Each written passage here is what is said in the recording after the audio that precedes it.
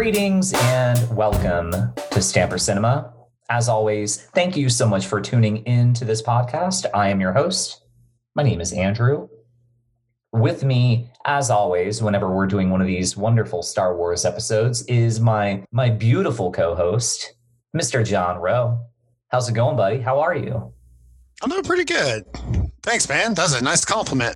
The way I see it, you're kind of the looks of the operation, right? I mean, and the brain. So I guess I don't know what my function is here. Then you kind of got everything on lockdown. Yeah, I don't know. Yeah, I disagree. I disagree completely, man. You're the brains, no doubt. So, anyways, I think you're being humble. Oh, well, thank you. Well, again, John, thank you very much for helping me out. I am. What is this emotion? Is it relief? I think it might be relief. We are done with all the films leading into the Star Wars saga. We are here. We have made it. We have done our homework, as John said a few episodes ago, and repeated it, and I repeated it. This is it. We are now at the actual Star Wars. How do you feel? Are you ready? Are you ready to take on this assignment? Yes. Yeah, I'm extremely excited. You left me anxiously awaiting. I'm like, wait, yeah. Is he gonna? What is he gonna say? Is he gonna be like, man? No. I'm really excited. It's just such a. I guess in a way, I don't know how great this thing's going to go, but I'm just going to dedicate it to whoever wants to listen, because I think we're all Star Wars fans, and it all began here. So I'm just today. I hope we do right by our Star Wars fans and our cinema fans, and do them proud today. That's how I feel. A lot of pressure coming into this episode. A lot of pressure. Well, I don't know. We're going to see how this goes. If it starts to run amok, I might just say, all right, we're gonna cut it here, and we're gonna pick up again, because I want to do this episode right. And what is really special about the recording that we're doing, when this episode releases, it's going to release, I believe, on the 28th. Now, for our Star Wars fans, the original Star Wars movie came out on May 25th of 1977. But this goes even deeper, because we are recording this on May 14th. And for our Star Wars nerds out there, this is George Lucas's birthday. So we are actually recording our Star Wars podcast episode, the OG Star Wars Episode 4, A New Hope, all that stuff. We are recording it coincidentally. We didn't plan it like intentionally thinking it was going to be George Lucas's birthday, but here we are. So like the stars have aligned. Would you agree? Oh, totally. It's almost like there's this, I don't know, untold powerful element kind of pushing us in this direction, forcing us to be in this situation. But happy birthday to George. He's a king of kings in his own world. He's really built something, and I think we've all been able to be fans of. So happy birthday, George. Yeah. And before we completely tear his work apart, I think there should be a moment of just appreciation for somebody that created this global phenomenon, which is Star Wars, right? I mean, this was one movie, a film that had anywhere from a $9 to $12 million budget some 44 years ago. And it changed the world. And it changed the world from a nerd aspect on giving nerdy people something to talk about, but it also changed the world cinematically. It changed storytelling in many ways. And without this movie, there's a lot of art that never would have existed, or certainly never would have existed in the way that its creator would have wanted it to. So yeah, happy birthday to George. And thank you for your art. And with that, let's begin tearing this fucker apart. No, I kid. I'm really excited about this one. I love Star Wars. Obviously, if you're listening to this podcast, either you're a kind friend of mine, or you found this episode because of the fact that you are a dedicated Star Wars fan. And I don't know if anything that we're going to say is going to be completely new to you. We're just going to be talking about it from a couple fans' perspectives, things that we've liked, things that we've learned, maybe a couple things that we didn't like, and just see how this conversation goes. We're going to keep this very organic, very natural. I don't think it's going to be a super, super deep dive on the shooting conditions in Tunisia or, things of that nature, or how many different rewrites. I don't think we're really going to unpack the idea that this was Luke Sky Killers, or was it Sky Killer? Star Killer, Luke Star Killers, whatever, so the original titles and things of that nature. We're probably not going to unpack that much. I don't know. Maybe. There might even be a discussion of the Christmas special. I don't know. But regardless, thank you very much for tuning in. We're gonna try to have fun with this one. So yeah, that's really all I had. Basically, I made a lot of preparation for the intro, and I had nothing else. So that's all I got. So John, I'm counting on you. I'm counting on you to help me out tonight. Well, let's start with the crawl. Okay. Have you heard the story? Have you heard the story behind the crawl? The story behind the crawl. I don't believe I have.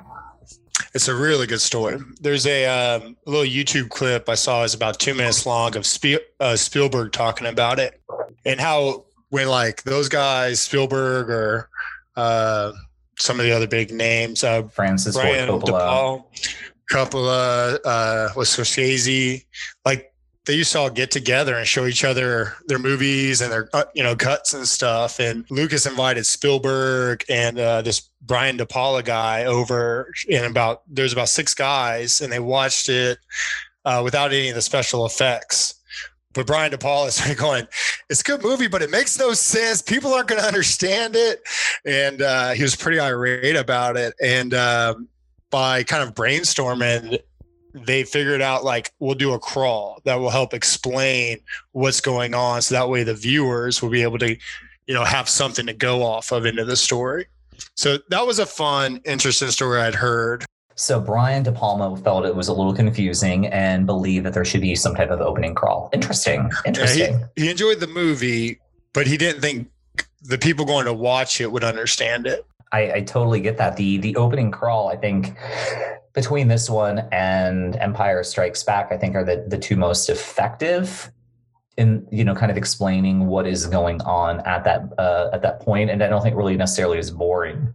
Do you want to read the crawl? Do you want me to read the crawl? No, I do not have it in front of me. Okay. Well, I've got it right here. So here we go. Opening crawl for Star Wars. It is a period of civil war. Rebel spaceships striking from a hidden base have won their first victory against the evil Galactic Empire. During the battle, Rebel spies managed to steal secret plans to the Empire's ultimate weapon, the Death Star, an armored space station with enough power to destroy an entire planet. Pursued by the Empire's sinister agents, Princess Leia races home aboard her starship, custodian of the stolen plans that can save her people and restore freedom to the galaxy. Yeah, it opens the story pretty effectively. I would argue. What do you think? I think it starts off with a bang. I think it's cool to show this, the spaceships.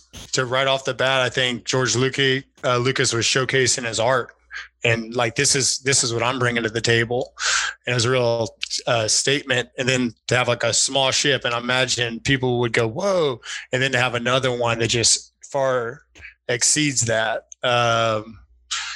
come into the picture and it's shooting. Then you go to the stormtroopers. There's a lot of death right off the bat, and it really sets a tone that there's just a lot of death going on within the movie, and it's like high stakes and things of that. So. Incredible high stakes, yeah, right off the bat. And you mentioned, like that opening sequence where you get a spaceship, and then you get an even larger spaceship that takes up the entire screen of what you're watching in this big, expansive outer space. And while I certainly wasn't born in 1977, I've seen a lot of other movies that came out around its time and movies that preceded Star Wars. And this movie was a shock to the senses. People hadn't seen anything quite as magnificent as this. We mentioned that the film had anywhere, or I mentioned that the film had anywhere from like a $9 to $12 million budget. An entire special effects studio was created within this movie, ILM, right? That was what George Lucas is famous. One of the things that he's famous for is he created a special effects studio, and he had a lot of contracted workers and he had a lot of people that were like college grads and things of that nature. But this movie did a ton of work within the special effects industry. Yes, the movie had invested some money in its cast with when you have Peter Cushing and Sir Alec Guinness, but apart from that, the movie was mostly filmed with a lot of unknowns. So a lot of that budget went to creating this studio and the special effects that Star Wars has gone on to become famous and synonymous with. And you're hit right upside the face in that first shot, and it's like, whoa, okay, what's going on? And then we see the Empire kind of like storming aboard, the ship, and then the mass carnage that then erupts as a result. And this is all within 3 minutes of screen time, and it's like, okay, well, what the heck are we watching? What is this? I mean, the movie blew people's minds apart when this film came out. And it's funny when you mention when George Lucas kind of screened it for his buddies without like the kind of like the finished product and like the music, and there were a lot of concerns certainly by George Lucas based on his impressions, from his friends and things of that nature. But he, from what I've read, was kind of concerned that this movie wasn't going to work.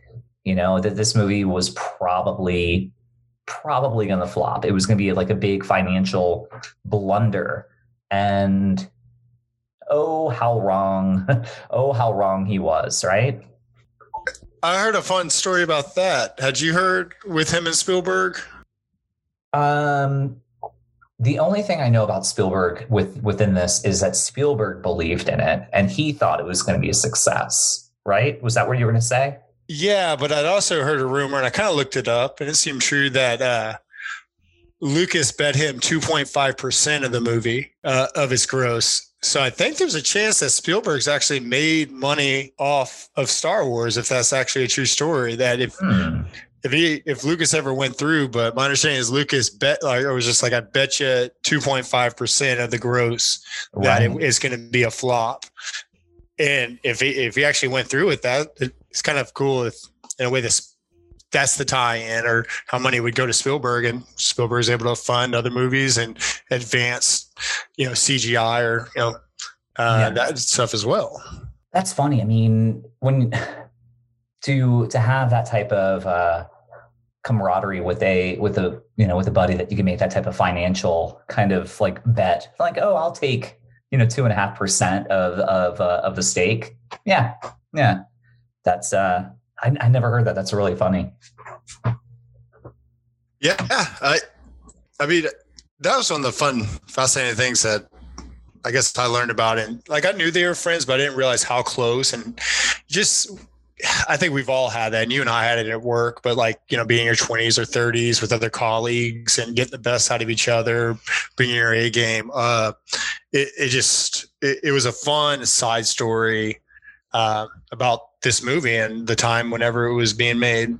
I was born in 85. I have no idea what 1977 was like. So it's fun to learn a bit about the time and what was going on. I don't know. I know your mom played a big role in your Star Wars development. Maybe she'd saw the movie in the theaters. Perhaps you'd ask her how she felt about it. Yeah. In fact, that's good. I don't know if I've ever asked if she saw the original. I know that she saw the Empire Strikes Back in the theater. I saw the Empire Strikes Back in the theater. I have I would have been 1. I have no memory of seeing Empire, but Yeah, I'm going to do that. I'm going to ask her as soon as we hop off. My mom's actually staying with us. She's in town, so you actually, the listeners very well may hear her periodically in the in the background, just chatting. My mom's a loud talker, but I'm going to do that. I'm going to do that just to see because of the fact that movie it was a phenomenon. The movie was an absolute phenomenon when it came out. It was it was breaking box office records in its first year. Obviously, we know now that, the movie is like one of the all-time most successful films in the box office, but that's also sometimes seems a little bit misled because it's been released in the theaters like 4 or 5 different times over its, history, some 40 plus years. But even when it was released in 1977, and even before its re-release in 1981, the movie was the biggest the biggest hit of its year. And what I want to do, in fact, I'm going to pull up 1977 in the box office, and here is kind of what the other big films of that year were. Because John, I don't even know if you know what else came out that year. There's some big hitters. There's some big hitters. Let's take a look. Also think if any of our listeners want to get to us with Discord or just shout out if they're old enough to remember 1977, because I would actually really like to hear those stories and read about what it was like. Maybe somebody went on their first date to go see Star Wars. Okay, so here we go for 1977, and we'll do like total gross, not necessarily just, actually, no, we'll do domestic. So we're only going to look at America in 1977. So here are the films, at least on Box Office Mojo. These are 9 of the biggest films of that year. So number 1, Star Wars, $195 million in the box office. And again, this is 1977 money. Then you also had a movie called The Deep. Fun fact, The Deep is a little movie that takes place and is filmed in Bermuda. For those listeners, that is where I am from. So The Deep. Is that a movie that all Bermudans have like kind of on VHS in their house? No, definitely not. No. Okay. That's how Lonesome Dove is for Texans. Like there's just a copy of Lonesome Dove in most Texans' house. That's funny you mentioned that. I remember when Elliot was born, the nurse gave us a VHS copy of Lonesome Dove. I was always wondering, like, this is an odd birthday gift, but that is required if you were born in the state of Texas, that they hand you, a copy of Lonesome Dove on VHS. It's important for every child born in Texas to know their heritage. It's true. It's true. They come from your daughter comes from a proud line of Texans. She's a part of it. Yeah.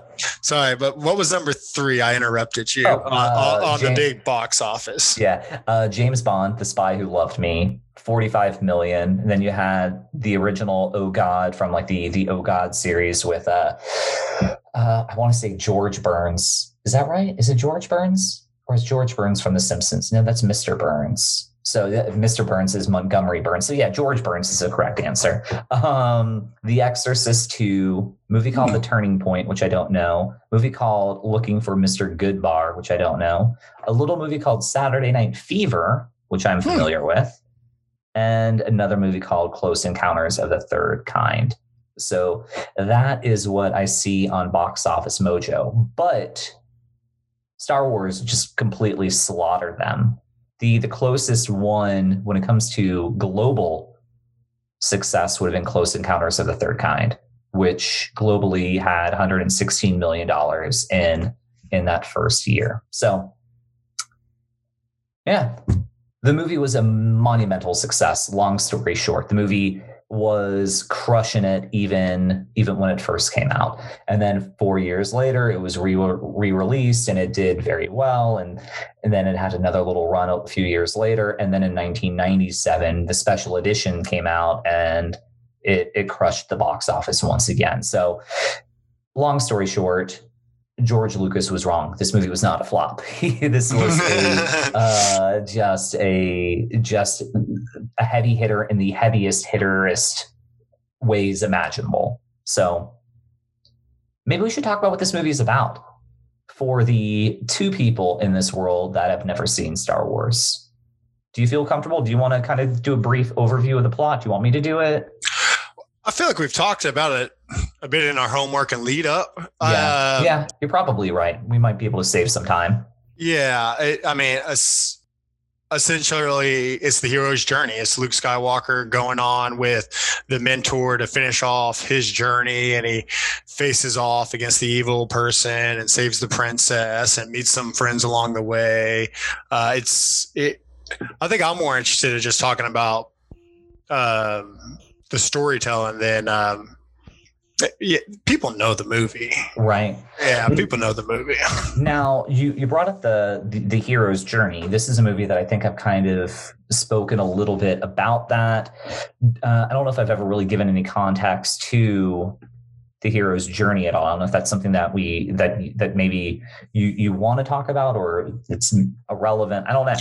I would. We started to, and I believe I cut you off actually, or it was a little bit during I think Attack of the Clones. Talk a little bit, and I didn't answer. I didn't answer of when was Anakin's beginning of his hero's journey. But in watching this, it did make me think that Anakin's hero's journey down the dark side happens with Sand People in a similar way. Luke running off and getting hit by the Sand People is sort of the beginning of his hero's journey. So that's just one of my little tie-ins that I try to go, oh, they probably thought of this. Right. You know? So yeah. So to give a little backstory, when we throw this term out, the hero's journey, it really goes back to this book that goes to like the 1940s, maybe early 1950s. There's this guy, Joseph Campbell, and he wrote this book, The Hero with a Thousand Faces.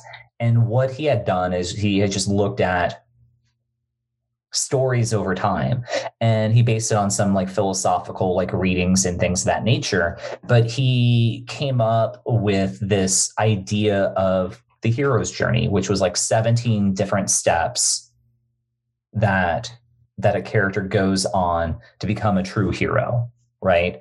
And I'm a little bit more familiar with the writer's journey, which is what this writer Christopher Vogler, he did in the early to mid 2000s, where he broke it down from like 17 steps to like 12 steps. But the whole idea of your hero's journey is that your hero goes on a different quest, right? You meet your hero in his ordinary world, right? So in the case of Star Wars, the ordinary world, our protagonist, our hero, right, is Luke Skywalker. And so Luke Skywalker is this farm boy, right? And he lives on this farm with his aunt and uncle.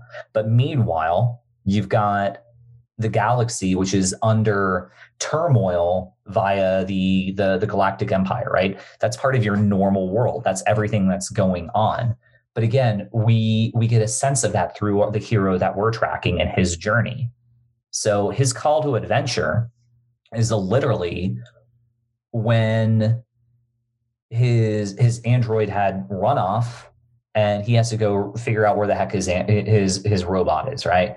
So he meets up with this character, Ben Kenobi, and the robot is like, well, he's property of this guy, Ben Kenobi. Ben Kenobi's like, I've never had a droid before. Let's figure out what the heck this is all about. And they uncover this message from Princess Leia that says, help me, Obi-Wan Kenobi, you're my only hope, right? So it's literally kind of like a text message or a phone call, like a FaceTime video that says, hey, I need your help. And Obi-Wan's like, oh, snap. All right. Well, hey, kid, you need to come with me. You need to come with me on this adventure. So that's your literal call to action. In the most literal sense, in the most obvious sense, Luke is being called to action. Now, within the writer, the hero's journey, the next step is that refusal of the call. Are you going to be a willing participant, or are you going to be a reluctant hero, right? In the case of Luke, he was more reluctant. He can't leave home. He's got to hang out with, he's got to go to Tashi Station for power converters or all that bullshit, right? He's got responsibilities on his farm. So that's your next step, right? That is your refusal of the call. And then it goes on through different things. You've got like this term called the meeting of the mentor. And that's when, Ben Kenobi is talking to him a little bit about the Force and talking to him a little bit about his father, et cetera, et cetera, et cetera. Your next step is called crossing the threshold. And that is really your stepping over from your first act, which is your introduction, into your second action, your second act, which is going to be like your meat and potatoes of it, right? So that is all right, I'm leaving that ordinary world. So you're crossing over that threshold. You're leaving your home planet to go into this next world. And when you're in this next world, we call that like your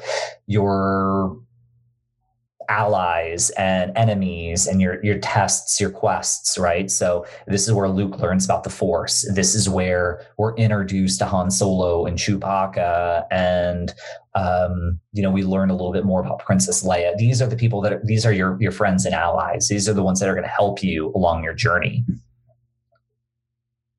After you go through that, you go into this thing. This is kind of like toward the end of your second act. We call this like the innermost cave. In Empire Strikes Back, it's quite literal. You're literally going into a cave. But in this film, that innermost cave is the Death Star, right? So you're in this strange place. You're in this deep cave. In the original Star Wars, you're in the Death Star, right? So you've got Luke trying to rescue the princess. You've got Obi-Wan that is trying to turn off, what is it, like a shield, right? He's trying to turn off a shield. And you've got Tractor beam. Thank you, tractor beam. And you've got Obi-Wan Kenobi and Chewbacca that are basically just running decoy, right? They're running point, they're running the perimeter, just trying to take, some of that Han and Chewie. Thank you. Han and Chewie are trying to take some of that attention off of Obi-Wan and Luke Skywalker and et cetera. And all these things you're in this very daunting task. Things do not look good, right? So that's like your next step.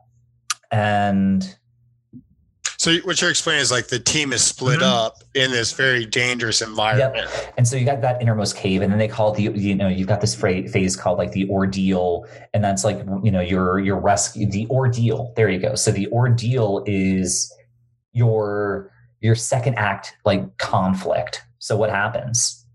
Well, you rescue the princess, but then you lose that mentor, and in this case, you literally lose Obi-Wan Kenobi. He dies, right? So that's basically your end of the second act. And now you're headed into that third act, your final battle. But before you get that final battle, you have to have this moment of reprieve. We call that the reward, right? So the reward in this is they leave the Death Star, but now Luke has gotten that acceptance. He's now part of the rebellion, right? When we first meet Luke, he's in this ordinary world, but he dreams that that he's gonna do great things and he'll be a great pilot like his father, and he's gonna do all these things, yada yada. That third act, what happens? Luke joins the rebellion. That's his reward for saving the princess, getting out of there. He lost his mentor, but he saved the princess. So that's his reward. And now from there, what's going to go on? You are now going to get into what we call, I think they call it like the road back. And what that now means is, in order to get, now that he's joined that rebellion, in order to get back to his ordinary world again, where things are a little bit different. And Lord of the Rings does this very well as well, where they go on this journey, they succeed, and now it's kind of like their journey back, right? But when you go back, things aren't always the same. You're different. The world has changed, right? So he can't go back to Tatooine, just because he's now part of the rebellion and he saved the princess. He now knows that the Death Star has to be destroyed. So in order for Luke to get any form of normalcy, he's got that final quest. He has to defeat the Death Star. And so you've got your final test. And I think they call it like the return of the elixir. And in this way, basically Luke takes down the Death Star, right? He learns everything that, before Return of the Elixir, that you've got the resurrection. In this one, Luke is now using the Force to the trainings that he got from Obi-Wan Kenobi. He is now finding his path to becoming a Jedi, which is something that was kind of thrown to him. He embraces that. So they call that the resurrection. So it's also, in a literal sense, the resurrection of that mentor that we lost, right? Because we get the voice of Obi-Wan Kenobi saying, all right, I've told you about this power. I'm dead, but yet here I am. I've been resurrected. Luke embraces this. He's now starting to use that force. He's now on that path. And then you return with the elixir. In this case, what he's done is he takes those trainings and he single-handedly blows up the Death Star. That's your hero's journey. Thank you for allowing me that 5 to 7 minute rant to kind of explain that. But hopefully that answers some questions for the listeners that maybe don't know. And of course, maybe my screenwriter people that are listening can tear me apart for going off the top of my head, trying to break down the hero's journey via Star Wars. But I think I got that right. I think I got the steps. But with that, I'm going to shut up and have a sip of my tasty drink. Oof. Yeah, I do think you missed out the part where the hero has to have a magical bloodline. Which here, we didn't know that in this film. We did not know that. No. I tried to search for things that might have foreshadowed it. The only thing I kind of got was that like Vader was the best pilot, but no, that was I think that was a great just telling of the story and how it goes. Yeah.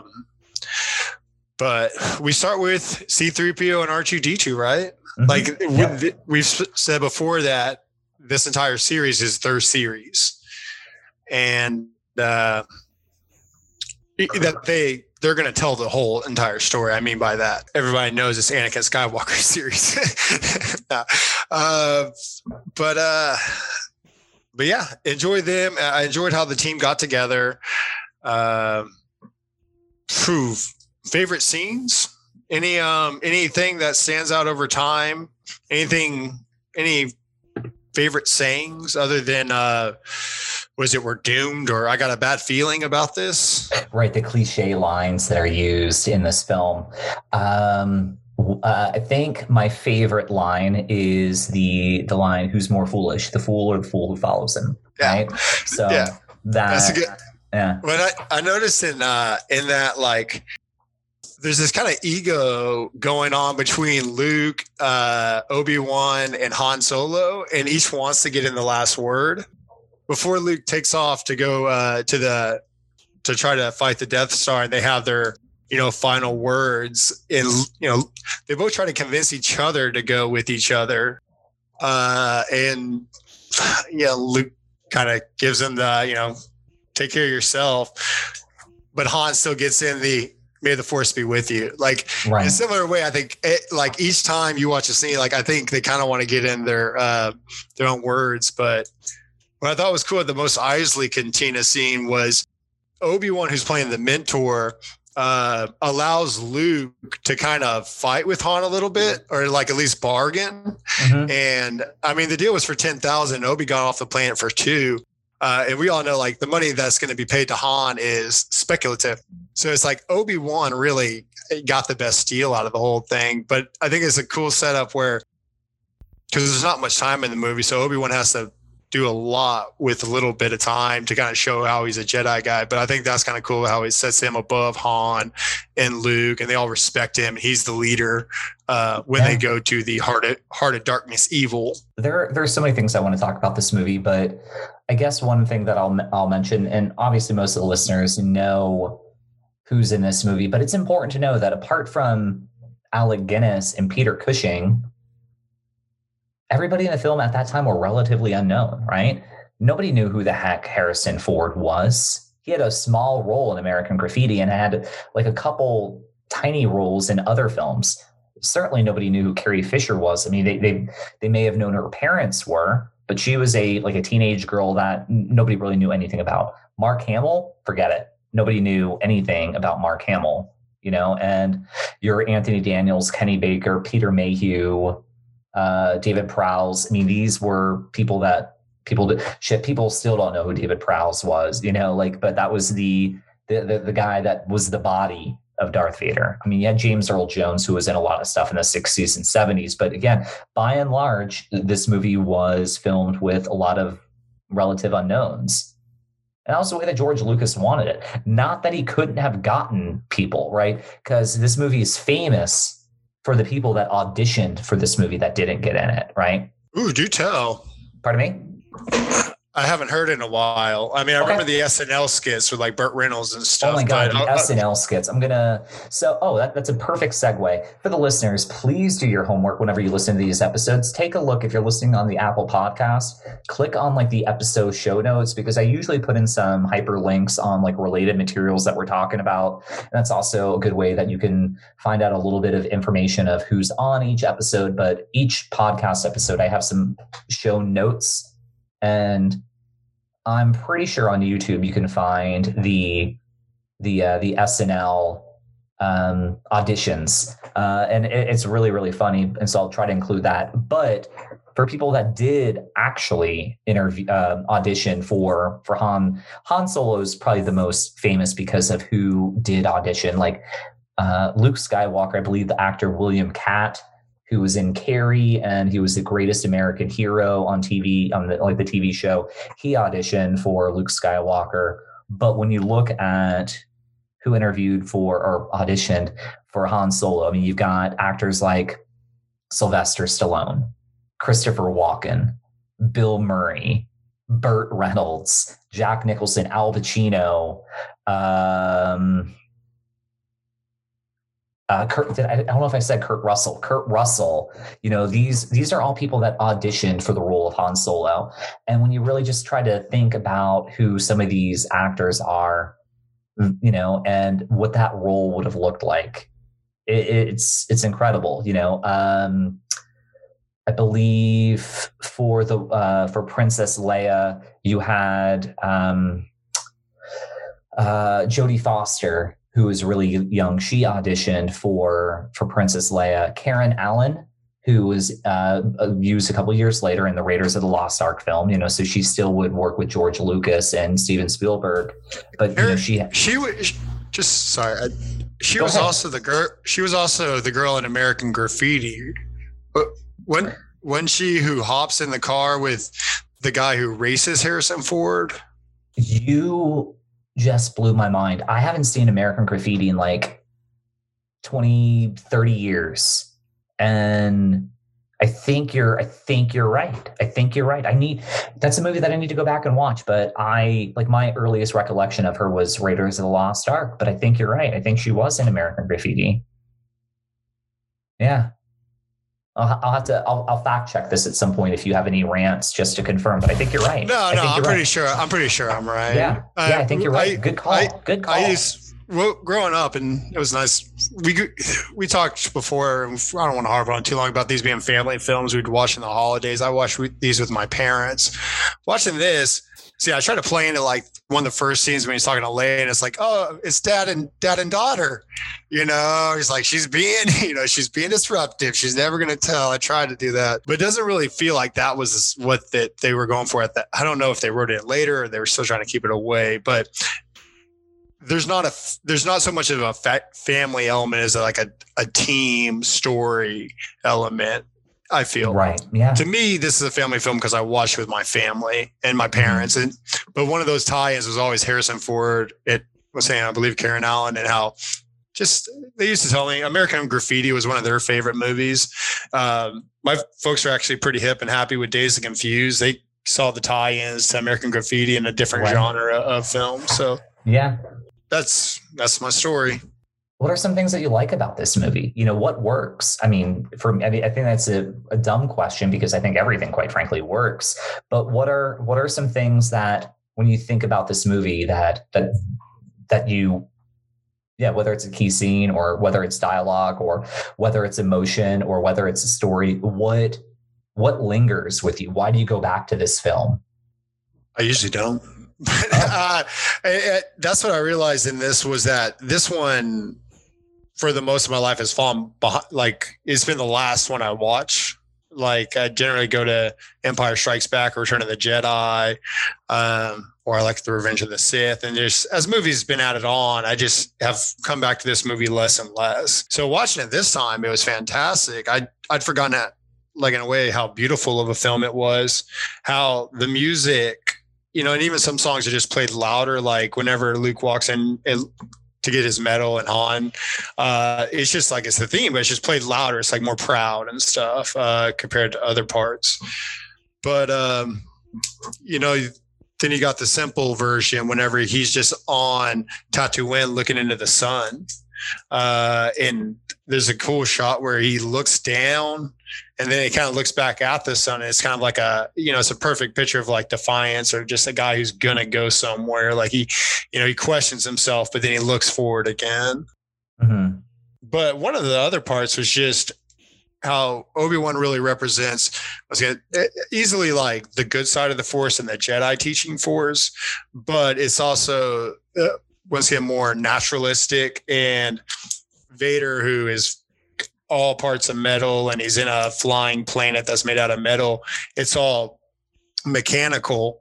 And so one of the things when Luke's in the cockpit about to take down the planet, when he puts away his computer, actually, sorry to jump back, when they're in the meeting to attack the planet, which they could have done some better planning, but when they're in the meeting to attack the planet, one of the guys next to Luke just says, a computer could never hit that. And he says, I used to do that all the time back home.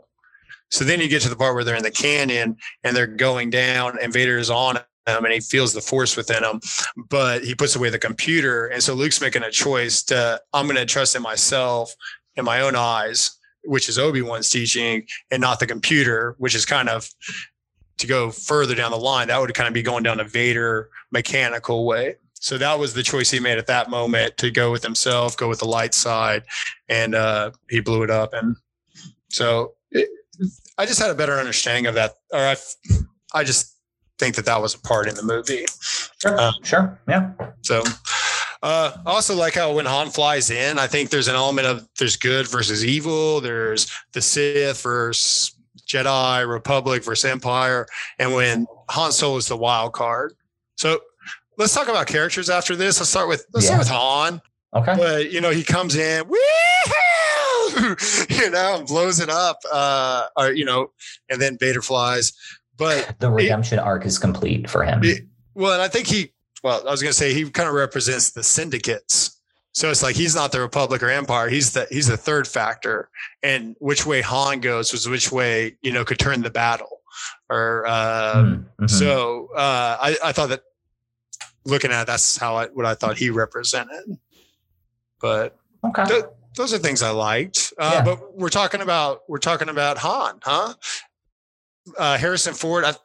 I remember hearing a story. I thought like George Lucas found him as a carpenter. Like he knew he worked on American Graffiti, but he was being a carpenter at that time. And he comes in and sits him down at the Millennium Falcon. And it looks like it's the right fit. Harrison Ford asked him like, "How do you fly it?" and Lucas had no idea. But maybe he wasn't the genius we all thought he was. Happy birthday, George. Sometimes it's all about luck and being in the right place at the right time, right? Well, and he does tell Luke, like, that was 1 in a million. Yet later on, he tells C-3PO, like, never tell me the odds. That's Empire Strikes Back, right? Yeah. But I like that. In the cantina scene, when they're like, no droids allowed, a part of me thinks just like, well, yeah, they're not going to drink. But they're like, we don't want to start trouble. Yet Obi-Wan cuts off somebody's arm. Like, there's so many humans in there, like, causing trouble. Like, why are they afraid of the droids? So I've started this theory that because of the Clone Wars where they were fighting droids, there's a racism towards droids. Sure. So that's the reason why droids are no longer being allowed in bars, is because because of the, earlier ones and stuff like that. Yeah, there's a bit of an ism. I mean, life forms are an organic matter, and then, droids are artificial, so yeah, I mean, if we're all different, you have to find something that you can, if everybody is different, you have to find that one thing that diversity can rail against. And in this way it's artificial intelligence, right? So it makes sense.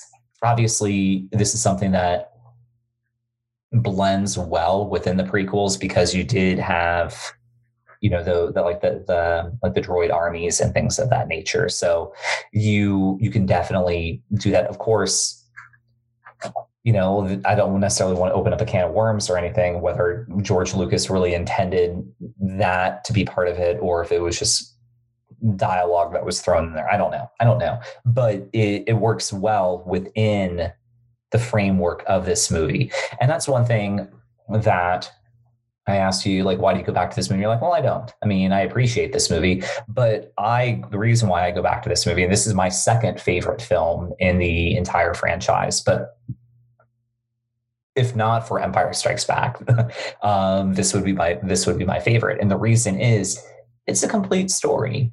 There is a definitive beginning, middle, and end, and it's a perfect hero's journey. Now, obviously, I'm not that I'm only a stickler, for hero's journeys. I mean, shit, I love David Lynch films, and those plots will make you gouge your own eyeballs out, right? They're all over the place, so I'm not married to hero's journeys, but I am in love with a good story, and a good story that knows its rules and understands what it's trying to tell. And Star Wars tells its story perfectly. And there are other elements that I love. Yes, I love how it revolutionized special effects. I love the John Williams score, which is damn near flawless. I love the acting in this movie, that you had some really incredible undiscovered talent, and you also had some A-list actors that were throwing terminology that had words that had never been uttered before in modern filmmaking. And some of these things just sounded absurd, but you were in it. There never really felt that there was any moment of overacting. Anybody was over the top. Terms that I've thrown out in other films, like very cartoony. No, this was the world, and you're in this world, and you believe it, and you're along for this ride. And it's a home run. It's quite possibly a perfect film. I mean, on a scale of 0 to 100, Star Wars is 94, 95. I don't know many ways that film really in itself as its own separate entity, because this is one of the things, and I really don't want to get too much on a soapbox because I think we're probably going to talk about it. You never know there's going to be a sequel. You never know that film's going to be a success. And certainly if you were a filmmaker and someone's, and this was also before the age of where sequels were part of what was expected. I mean, you had Godfather and you had Godfather 2, but I can't really think of many other sequels at its time in 1977 where, and shit that was still based on a book, The Godfather. I mean, this was an original idea. George Lucas can come out 4 or 5 years later. Oh, it's part of a trilogy. In fact, I've got 12 stories that I want to tell. No. You are a screenwriter and you're telling a story and you're given money to create something truly iconic. You're going to put your best hand forward.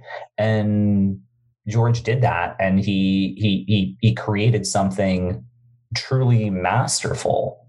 And unlike anything that we've had within the action adventure genre, I mean, we could, you can talk about the Marvel Cinematic Universe, but it's still based on content that was already existing, right? I mean, those are based on decades old literature, right?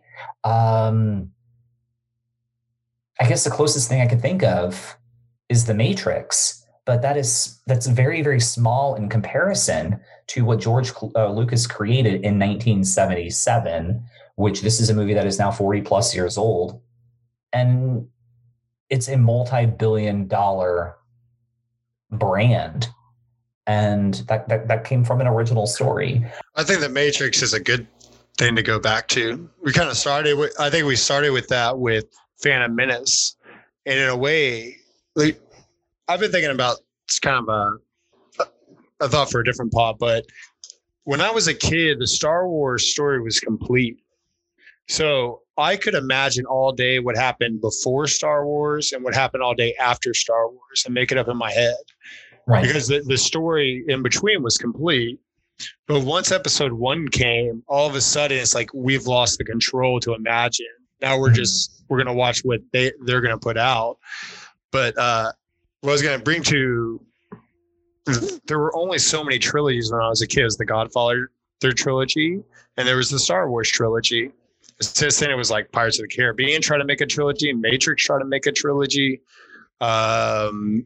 Yeah, a lot of people try. Like it was almost like going to be like cool if you could do a trilogy and stuff, and storytellers would try to. But when we were kids, there were only 2: it was Godfather, Lord of the Rings. Sorry, that's what I would have mentioned. But Godfather and Star Wars, that was it.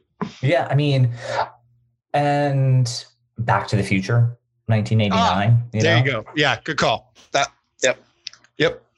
But with the Matrix, I do want to kind of just point out right now, and maybe some people will, as great as Matrix was, and once again, it wasn't as revolutionary as Star Wars is. It was better than Phantom Menace. But when you look at the trilogy as a whole, how many times do people sit down and watch the Matrix trilogy, and how many times do they sit down and watch episode 1, 2, and 3? Maybe just Star Wars is bigger, so it wins. But I'm going to guess over those 3 trilogies, there's a lot more fans of the Star Wars than there is of the Matrix. Like it wins in the end. Those are the last thing I'm ever going to say about episode 1, 2, and 3 on the spot, hopefully. Yeah. So my favorite character in the movie, I think yours as well, is Obi-Wan Kenobi, right? In this film, my favorite character is Han Solo. Oh, yeah. But I do love me some Obi-Wan Kenobi. But no, Han Solo is my favorite. What I like, or I thought was funny and cool, was because there's a whole discussion on Han shooting first. And whenever they get to the Death Star, what Luke kind of tells him, like, you're shooting everything. And from then on, I noticed that he really does kind of shoot everything. Like he shoots the radio, he shoots at the alien in the water, he shoots back at the water. Like he basically just, he runs around the corner, he's a stormtrooper, he shoots them. And so I just can't watch it and just be like, Han really does walk around and just shoot at everybody first if he has to or can. So yeah. I mean, he's rogue, he's unpredictable. He's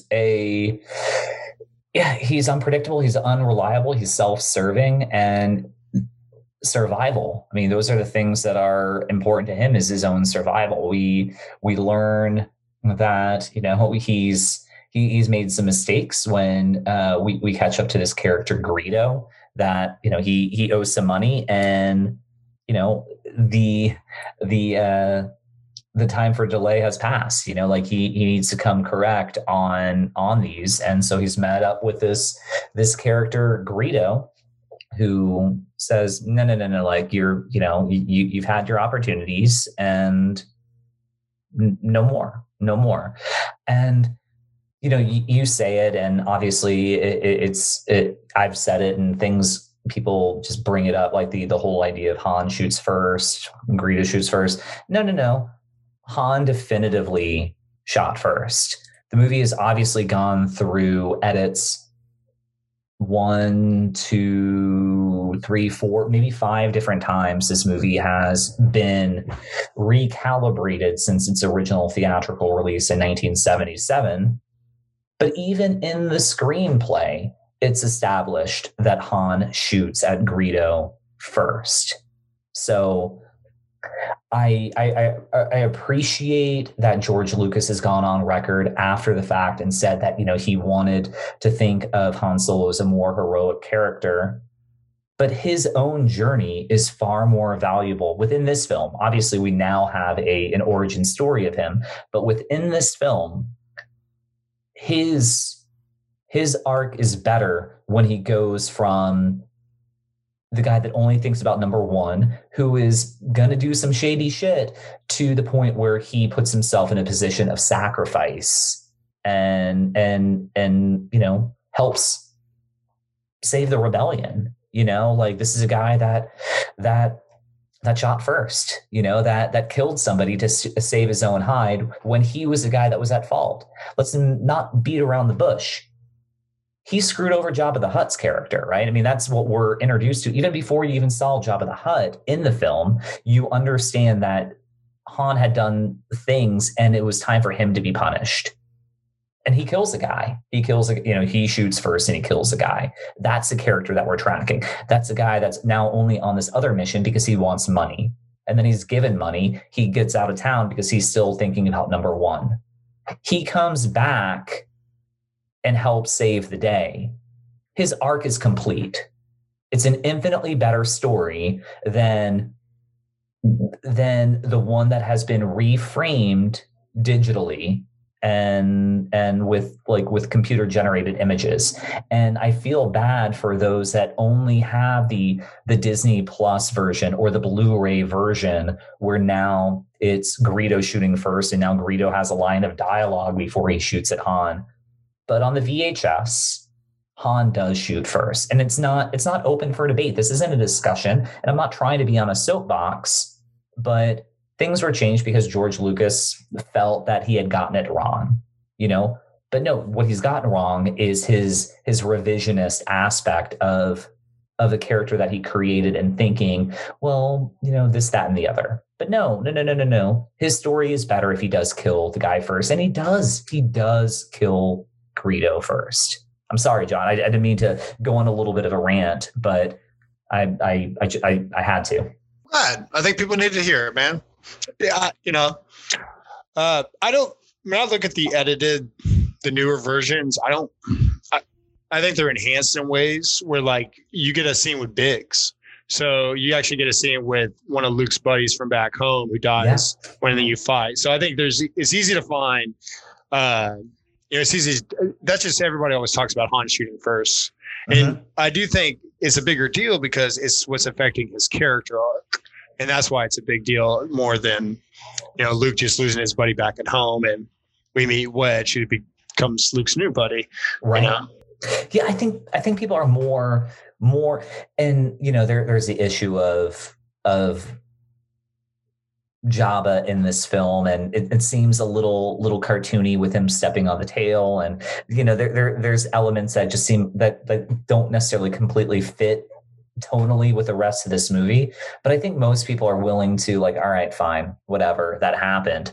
But when you do completely flip something upside down, where it's someone's individual character arc, you're gonna have significant pushback. Sure. If Harrison Ford is like, no, I shoot first and I die in the end of Empire Strikes Back, that's the story we were gonna tell. I can see how he could be upset with George because that's not the story he told. Mm-hmm. Yeah. But he shoots first. And the other, I think, at least thing I picked up this time more was how a lot of his trouble came from dumping the cargo due to the Empire. So whenever he's signing up Luke and Obi-Wan, it gives you the idea of jeopardy once again, that this is a pilot who not only shoots first, he's willing to dump his cargo as signs of the Empire. That's who's tracking him down. So it paints a scarier person. And when you put him next to Chewbacca, who I imagine to a lot of people right off the bat might have been a scary character, or kind of sets a different tone.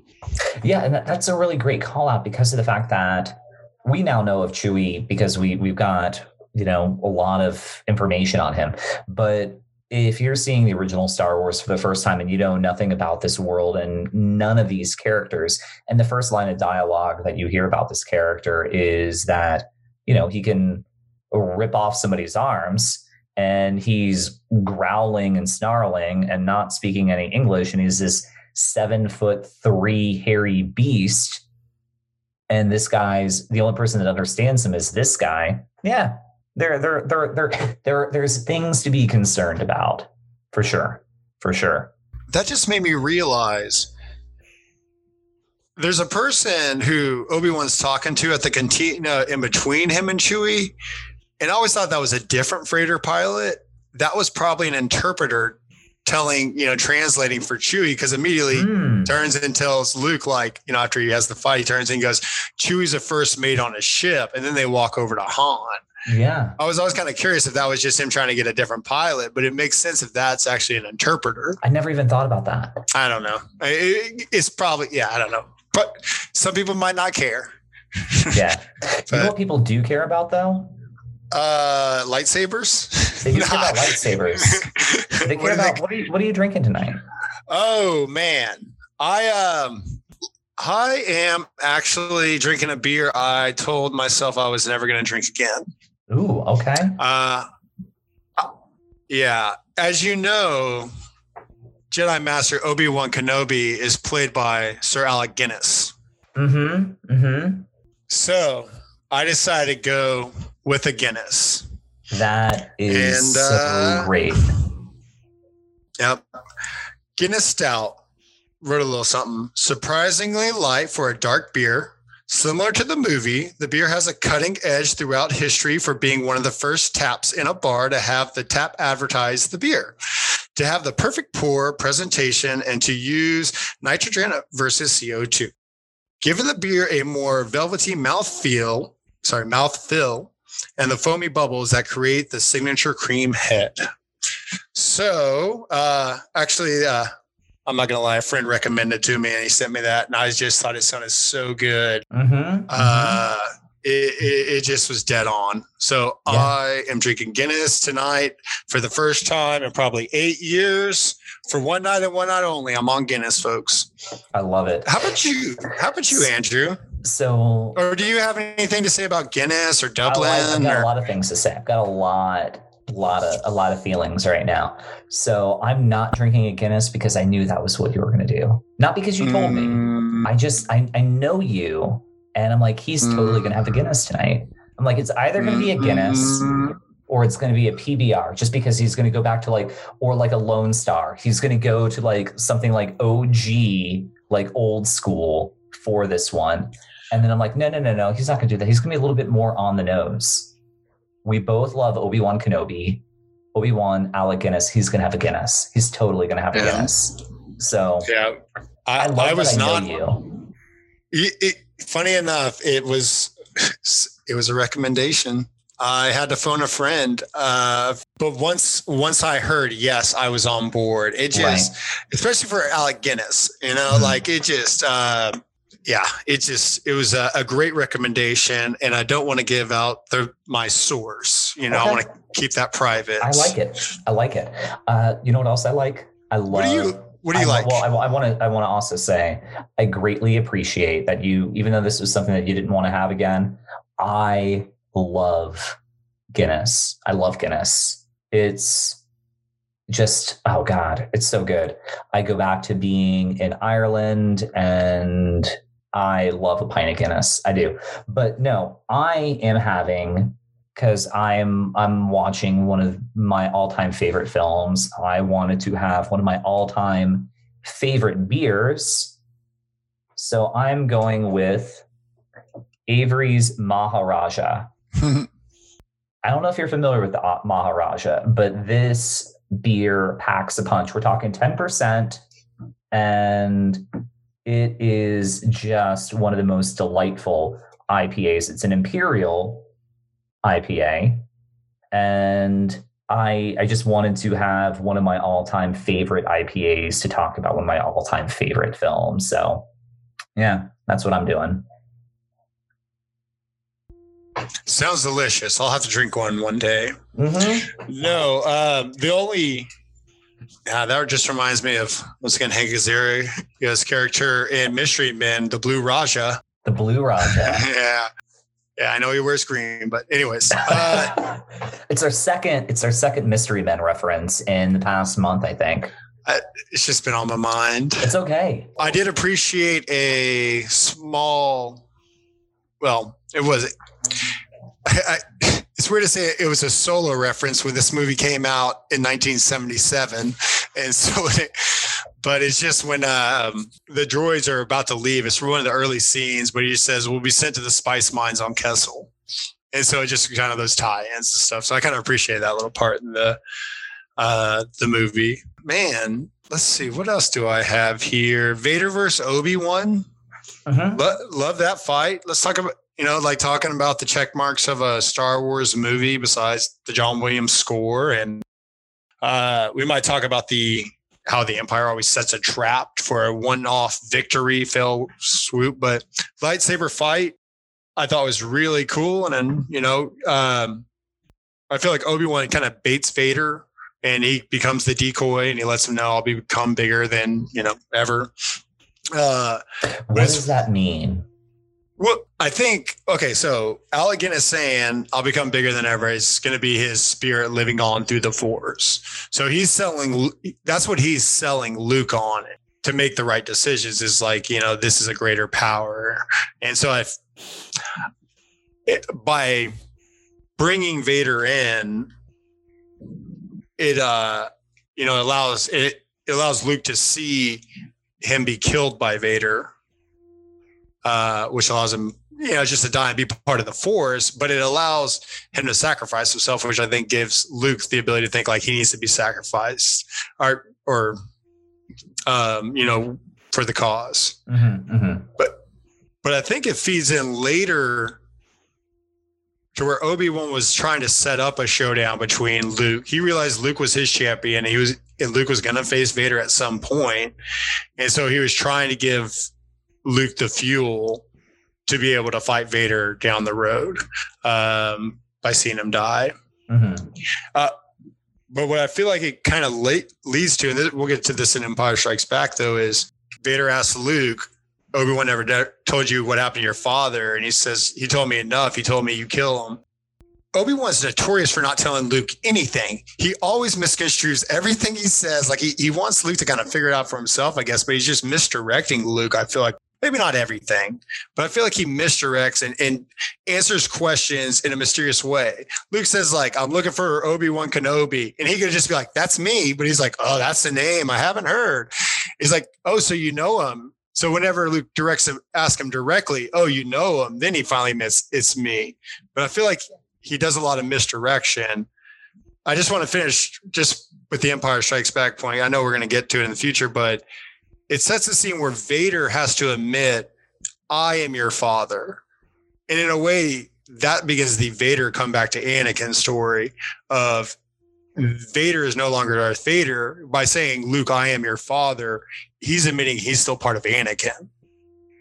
And I feel like that's what Obi-Wan is setting up throughout the film is the Luke versus Vader aspect. And that's, I may have given it away and you could delete it out, but I think that's kind of the... No, I'm not going to delete anything. I'm not going to... but what I want to do is, and this just really comes down to perspective and everything like that.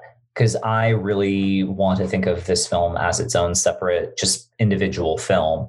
And we know that Darth Vader is Luke's father because of the sequel, Empire Strikes Back.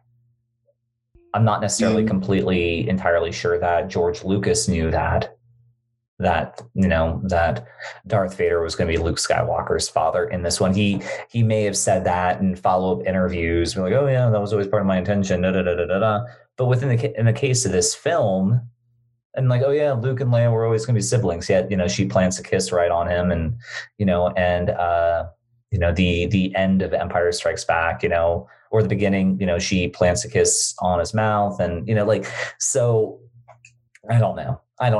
But what I will say is whether George Lucas knew that Darth Vader was Luke's father in this movie or not is irrelevant to I think Obi-Wan's way that he gives information. I think he gives Luke the information that Luke needs at that time. And yeah, I agree. I think he wants Luke to figure it out for himself. Right. So I don't even know. I don't think Alec Guinness knew that, like the actor Alec Guinness knew that Darth Vader was Luke Skywalker's father. I don't know, when he filmed that, if he's acting that way, that he's acting like, oh, I'm misleading him, other than the fact that there are things that happen that that this kid doesn't necessarily need to know about just yet, because he needs to figure these things out for himself. He's going to give him enough information to make informed decisions for himself. The only thing that Obi-Wan ever tells Luke that he needs to do is come with him. If you want to be like your father, you need to come with me on this journey. Everything else is kind of figure it out, kid. Figure it out. But no. But I need you. I need you because I'm a crusty old freaking grizzly, old ass Jedi master, and I need an apprentice. If I'm gonna get back in the game, I need an apprentice, right? Yeah. Well, this is why it'd be nice for anybody out there who actually saw this for the first time back in 1977 to let us know, because I only know the complete story, so it's hard for me to detach myself from the others, but. I agree with you that there's nothing that really makes Leia and Luke seem like they're siblings or that they're Darth Vader's child. That's the fun stuff I do in my head, putting that story together. Right. And it makes it more fun because we now have 11 films, right? Or 9 within the individual actual saga, right? You've got 9, but again, 1977, there wasn't episode 1, 2, or 3, or even that matter, 5 or 6 or 7, 8, and 9. In fact, this wasn't episode 4. And that is something that you and I have talked about off the air, but I'm going to bring it up right now.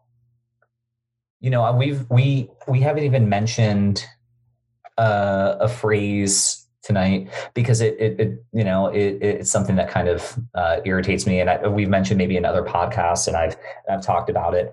But this movie is now known as Star Wars Episode 4: A New Hope, right? That's what it's called, Star Wars Episode 4: A New Hope. For the listeners that don't know, there was no Episode 4, because there wasn't an Episode 1, 2, or 3, because those came much later. But even when Empire Strikes Back was released, it wasn't necessarily Episode 5. This movie never got that Episode 4 designation until 1981, which was like a year after Empire Strikes Back came out.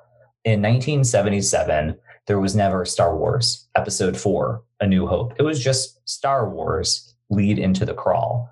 So this notion that there was a lengthy pre-story or a lengthy after story or yada yada yada, that didn't necessarily exist. It was Star Wars, and this is what the movie was. So maybe George Lucas in his head, had these other backstories, and he didn't know it was going to be a success, so he doesn't include it, and blah, blah, blah, blah, blah. I'm not interested in that. What is the good film? And what he told within this movie, within its own framework of what you've got if this movie was a failure, is you've got a really great freaking story where you don't necessarily need to have the villain be the father of your hero, or the princess that we're trying to save is the sibling of our hero. People don't necessarily always have to be related, which I think is something that I think the irony is one of the things that people love about this movie, are the things that we don't necessarily know, and they appreciate that. And then when Episode 9 comes out and we find out about this hero and her lineage, people felt that was a cop out. Like, oh, well, you don't have to make people related. And yet in this film, you love the idea that Luke Skywalker is related to Darth Vader and Princess Leia. And that's one of the things that makes this movie successful. You love it. But then when you are introduced to a character and her lineage is from the big bad of the whole franchise, people are kind of turned off by that. And I find that a little laughable or hypocritical. I don't know.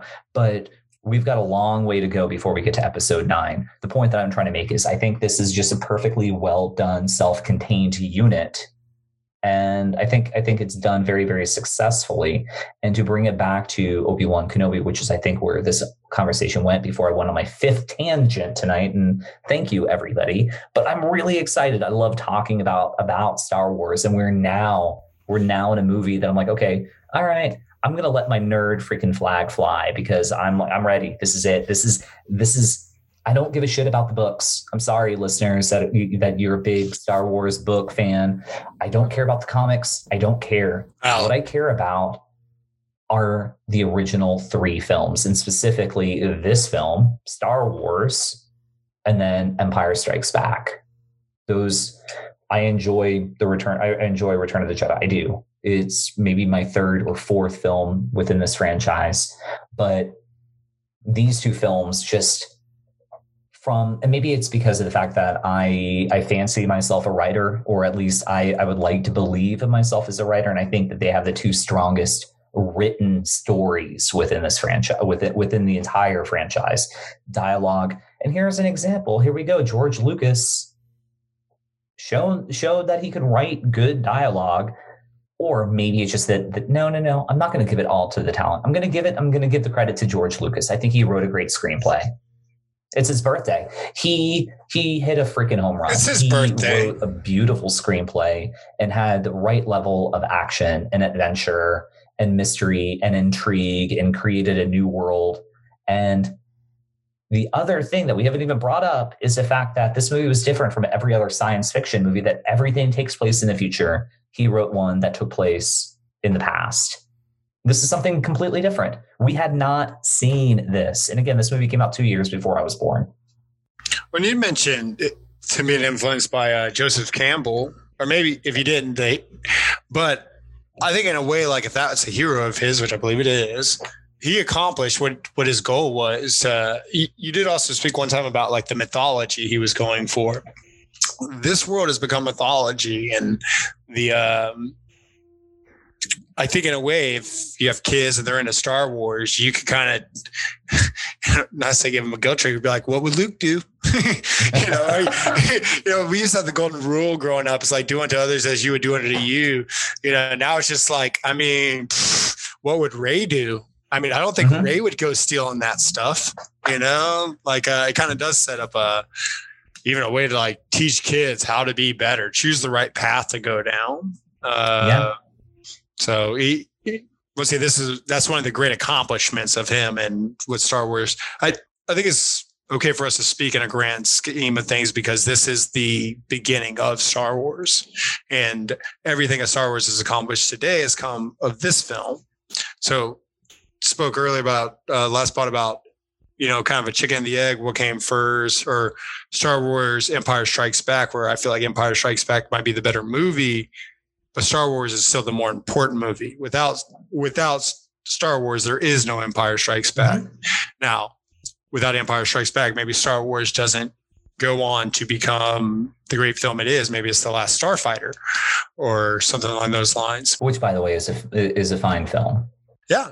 When did that come out? We'll take a little side trip, but I was thinking about it in the idea of Luke in the cockpit of the X-Wing. And I felt like there's a lot of shots of him in the cockpit, but I thought that was an 80s movie. This is 77, or maybe that's a fair movie to compare budget wise or graphic, or I'm just let you go.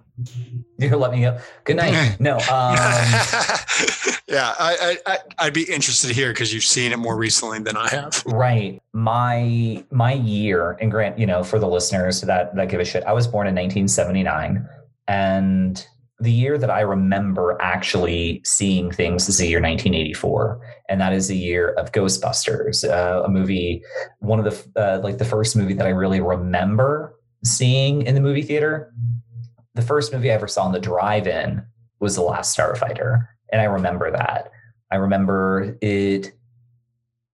because at that point in 1984, I had already seen the original Star Wars. And I had seen Empire Strikes Back. And even at 4, Empire Strikes Back was my favorite film. Like that was just Darth Vader, like taking Han Solo's gun, and then being introduced to Boba Fett, like all that shit just was like, what? It blew my mind, because up until that point, every movie I had ever seen, good wins. And Empire Strikes Back, even as a 4-year-old, I was able to like recognize, you can't always get your way. Some things aren't going to work out in your favor. And whether that makes me intelligent or a normal kid. I don't know. I don't know. And I think we'll touch over it over the next two films. In a similar way, I feel like where I was a kid, Return of the Jedi was more friendly to me as a 4-year-old. So I think that might be, if we look back, a generational gap thing, whereas like a lot of times people of yours were on or were more interested in Empire Strikes Back. You couldn't understand how the little brothers liked Return of the Jedi. Right.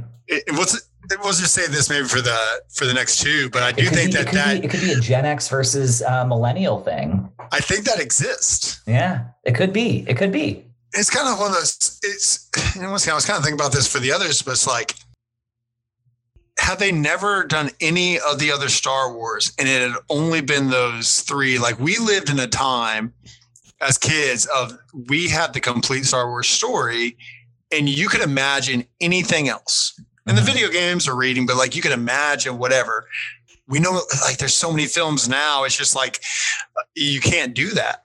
Like the kids growing up now, they're in a way, there's so much. How many hours of footage is a kid born today going to have to go through to be caught up on the Star Wars story? Right. But that's we're talking a bit about Empire. We're probably going to get to there pretty soon. You brought up things you didn't like. Any other things you didn't like about this film before we move on? No. The only things I don't like about this movie are the things that happened after the film was released. If we just look at this movie in the bubble of the VHS tape, I think it's a fine film, and I enjoy it, and I love this movie. I still get the same shivers down my spine when Obi-Wan sacrifices himself to the greater good. Like I still get that. I love the score when they're going through the Death Star, and everybody's running. I love the explosion of the rebel ship in the beginning, like those doors, and then like the stormtroopers were introduced to stormtroopers for the first time, and they come out guns blazing, and it's like, who are these crazy people in these crazy white costumes? And then they're led by this tall ass dude in this black costume that kind of looks like a frog. Darth Vader's costume has kind of like a little like froggish kind of look to it. But this movie visually is a force to be reckoned with, like no pun intended. I think I'm going to stop myself because I could literally go on and on and on about the things I love about this movie. Mm-hmm. And I can't think of anything from the original release that I dislike about this movie, other than maybe I feel like a couple times it drags from a couple bits. I'm sure they were just trying to make him look like an ace fighter pilot, but I always felt like Luke's jacket looked a bit too baggy on him. Like at the award ceremony, it's just a bit too baggy. It kind of makes him not look cool. And then you get like Leia definitely looks at Han, who's a man. Then she looks at Luke. And then Luke, instead of looking at Leia, looks at R2, his best buddy, and just has a laugh. So even if they weren't brother and sister, Luke was never getting Leia. So that would probably be my only problem, was like Luke's jacket, right? Now, I had a favorite memory. I was going to ask you about yours. I figure I'll tell you mine, just because I think it plays a big role into once again timing. It just kind of occurred to me was a big part of when they were re-released was my dad and I went to go see every single one on opening night.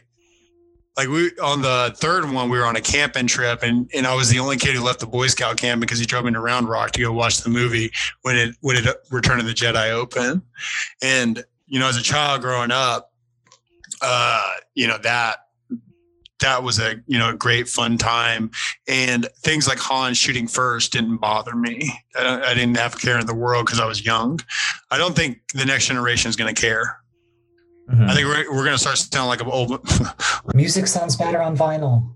Yeah, exactly, and it does. Yeah, but the other part was, I think with George Lucas and the re-editing, because he talks a lot about the story of good and evil as a lot about greed versus compassion, are the terms he uses. And I don't always think that when he's doing the re-edits, it's about all financial gain. He's incredibly wealthy. I do think that a lot of times that he's trying to create the story he wants to tell, and it is his story to tell. So I think in a way, I'm going to give him a pass, or I'm going to believe that he's not changing the story, doing the edits because he's trying to make more money in the box office. That's a byproduct of it. What he's trying to do is tell the story in a way, or, retest CGI and stuff. Mm-hmm. And that also comes from my experience as a child going to the movies. And that's why we love the cinema. That's why we're listening to this, hopefully. And, because we love the cinema. Anyways, that's my memories of going to see Star Wars, and was curious about yours.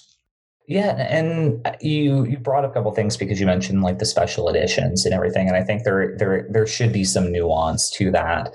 Now, when it comes to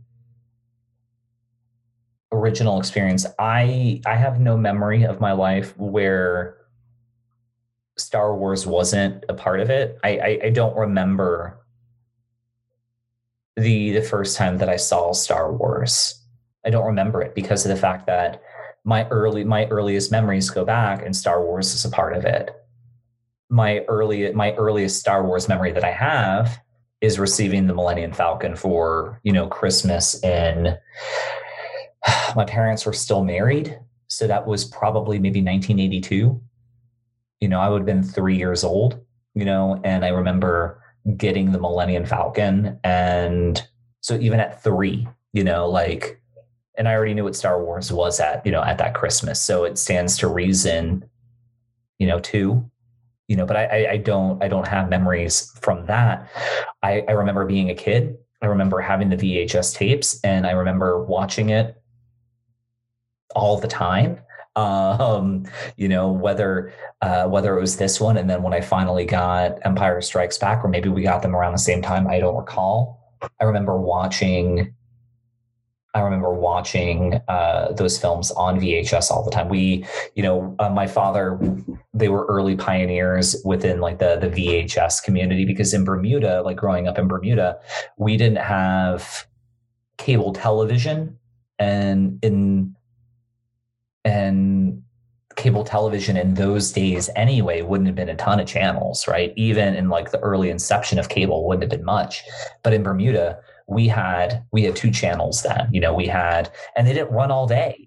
It would have been maybe like 9 a.m. to 10 p.m. or something like that, or maybe till midnight or something like that. It really was kind of also like that scene in the original Poltergeist where you would get like the Star Spangled Banner, and then it would like cut to like the snow, right? But if you had cable, you could turn the channel, like your network television, they shut down at like midnight. And that's how it was in Bermuda, because we didn't have cable or anything like that. So what we did have, or what my father was an early pioneer of, was VHS. So when that was rolled out, he was consuming all that media. My father was a big fan of film. My mom was as well. And so he would gather those tapes and things like that. So, and it makes sense on an island to gate that outside information. Yeah, absolutely. Well, it makes me think as well as, people of your generation who just watch, you're on an island, you only have so many VHSs, you and your friends are swapping them. The Deep is probably in high demand. Definitely. Like you might be able to trade the whole trilogy for it. Mm-hmm. But I can still remember kind of the days with 5 channels and nothing going on at night, or you get those lines of like blue, it's like multicolor lines, like, the full spectrum. I remember those days. But what I was going to get to is just, I can see how the people who are older than me, who Star Wars was such a big deal to their life, just their favorite thing.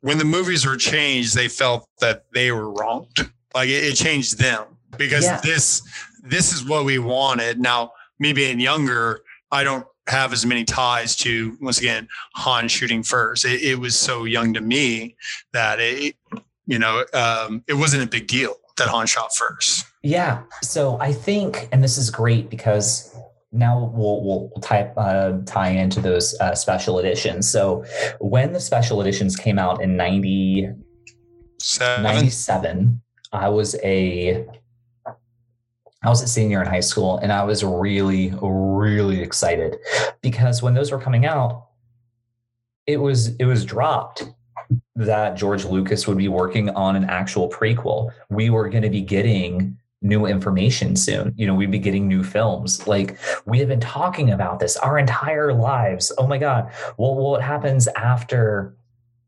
Return of the Jedi? What happens? What was it like when Anakin Skywalker and Obi-Wan Kenobi were, they were pilots in the Clone Wars, and what the hell is the Clone Wars? And, all these things. So we were excited. And when we knew that there was a special edition and George Lucas was tinkering around, okay, he's going to introduce some even new revolutionary special effects. And this is going to be wild because, it's Star Wars. And we saw what the original Star Wars was like and the things that he had done. And he talked a really good game about, I wanted to do this, but the technology wasn't there. That was a phrase that he used to use all the time. The technology wasn't there. The technology wasn't there. I couldn't do this. I couldn't do that. So with the special editions, we were going to be getting that. So I remember seeing all three of those films because I think they were introduced 1 month apart. I think it was the summer. Yeah. We could probably look it up, but I think it was just like, May, June, July, or maybe the other. Something like that. I think I was still in high school, so it might, but I can't recall. I graduated in 97, but I can't recall. But I remember seeing them. I just can't remember the months that they were. And I remember watching them and enjoying them and like, hey, look, there's some wild new CG that's going on, and all of that is kind of neat and different and revolutionary. We're getting some new like computer generated special effects, and some of the scenes were a little bit more complete, so like some of the space battles that look better. We saw a slightly younger Jabba the Hutt, but that was like when I think like the first like groans I remember being in the theater and we see a CGI'd Jabba the Hutt, and it just didn't look right. One, he was substantially smaller than the Jabba the Hutt in Return of the Jedi. Two, the coloring was a little bit off, so it didn't look the same. And three, like the audio, like the sound of Jabba didn't quite match up. So it was like, I don't know about this. Is this what's going to like the following films are going to look like? So there was that element of trepidation that we had as it was like a collective groan. But all in all, we were mostly pleased with what was going on with the first one, because some of the things that they did with like the Death Star battle was better. The explosion was better. Things like that was all great. And then Empire Strike Back came out, and that was a little bit better. And most of us were kind of on board with that too. But then I think what he tinkered around with Return of the Jedi is where he lost everybody, and we already talked about Greedo, and I think initially people were just like, wait, did Greedo just shoot first? Did we see that? Did that happen? We weren't sure. But when Return of the Jedi came out, and you had like this weird dance number in Jabba's palace, that seems strange. And then just the ultimate like fuckery with the Ewok song at the end that was completely omitted, and then it was some other different thing, like different song entirely. It was just like he went too far. He now changed the films. He didn't just enhance the film, he now changed the film. And on the flip side, we should have saw it coming, because in 1981, he changed the film from Star Wars into Star Wars Episode 4: A New Hope. He changed that idea. And we should have saw the writing on the wall when He made Greedo shoot first. He changed the movie. He didn't enhance the film. So that rubbed a generation wrong. Well, you brought me back to a point where in 97, I was 12. And I do kind of remember hearing like these rumblings, like there's a new one coming out, and you didn't know if it was before or after. I think I've spoken before on one of the pods about having a trampoline is awesome, especially in. So I used to jump for hours, and I would just imagine like maybe I'm before or after one or the other. But once again, as a 12-year-old, then you go and you watch these and they're redone, and you see cool special effects from maybe the battle against the Death Star, where you got more planes going on, or the Yellow Team, who which the teams are going down like flies at this point. I mean, and scare if the Blue Team went down. I'm pretty sure the whole Gold Team's gone. Red Team just took some hits. I don't know how many more colors there are, but the teams are going down. Yeah, I can remember being 12, and 12 and 13 years old, just jumping on a trampoline for hours and hours, just pretending or thinking like, man, what if it goes this way? Oh, what if it goes that way? Oh, what if it goes this way? And that was the buildup, the 2-year gap. And I guess you just brought me back to, I kind of forgotten that when those movies were being released that summer, it was all like everybody had the expectation and the excitement that they're going to be coming out. Finally, we're going to get the new Star Wars. For that summer in those 2 years, anybody who was a Star Wars fan, let alone somebody in their teens or a child, our minds were all Star Wars.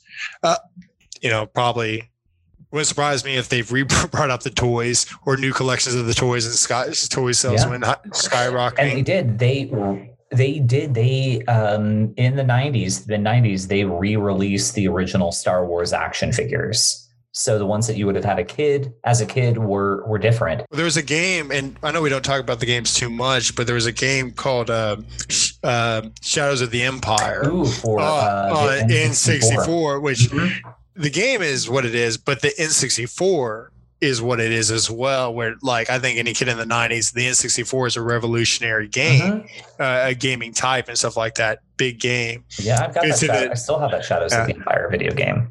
Well, I still have some of the toys that came from that game. And once again, these are toys that I bought that have nothing to do with it.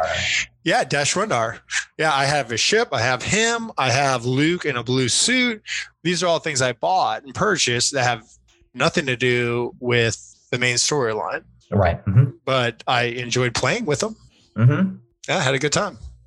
Yeah, I had a good time too. In fact, I've had a really good time tonight. I think this is probably a good stopping point for this evening, because I think, between this and Empire Strikes Back, I think we're going to go a little bit back and forth between these films, but I think we're off to a good start. I think within this trilogy, I think this is a good start. And I think, for the best film of the trilogy, which is the next one, I think we're really going to excel. But I'm proud. I'm proud of the conversation. I think we've done a good job tonight. How do you feel about it? Do you think this has been a good conversation?